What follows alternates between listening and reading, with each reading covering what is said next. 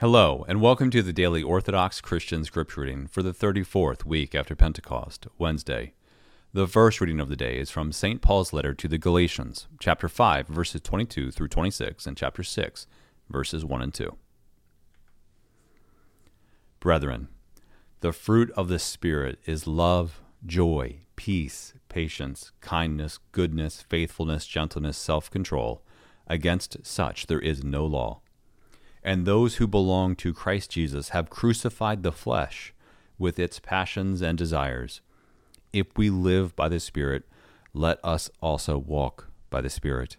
Let us have no self-conceit, no provoking of one another, no envy of one another. Brethren, if a man is overtaken in any trespass, you who are spiritual should restore him in a spirit of gentleness. Look to yourself, lest you too be tempted. Bear one another's burdens, and so fulfill the law of Christ. And today's gospel reading is from Matthew chapter 14, verses 22 through 34. At that time, Jesus made the disciples get into the boat and go before him to the other side, while he dismissed the crowds. And after he had dismissed the crowds, he went up into the hills by himself to pray. When evening came, he was there alone, but the boat by this time was many furlongs distant from the land, beaten by the waves, for the wind was against them. And in the fourth watch of the night he came to them walking on the sea. But when the disciples saw him walking on the sea, they were terrified, saying, "It is a ghost."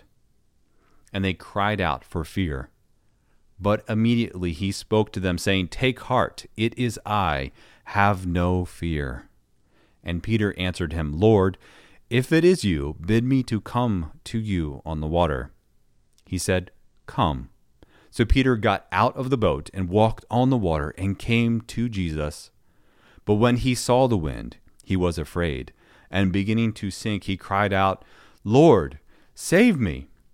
Jesus immediately reached out his hand and caught him, saying to him, "O man of little faith, why did you doubt?"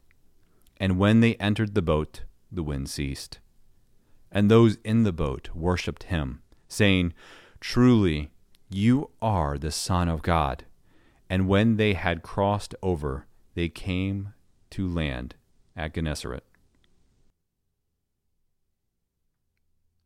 Thank you for listening. Let the brightness of the Lord our God be upon us and direct the works of our hands to do good. See you tomorrow.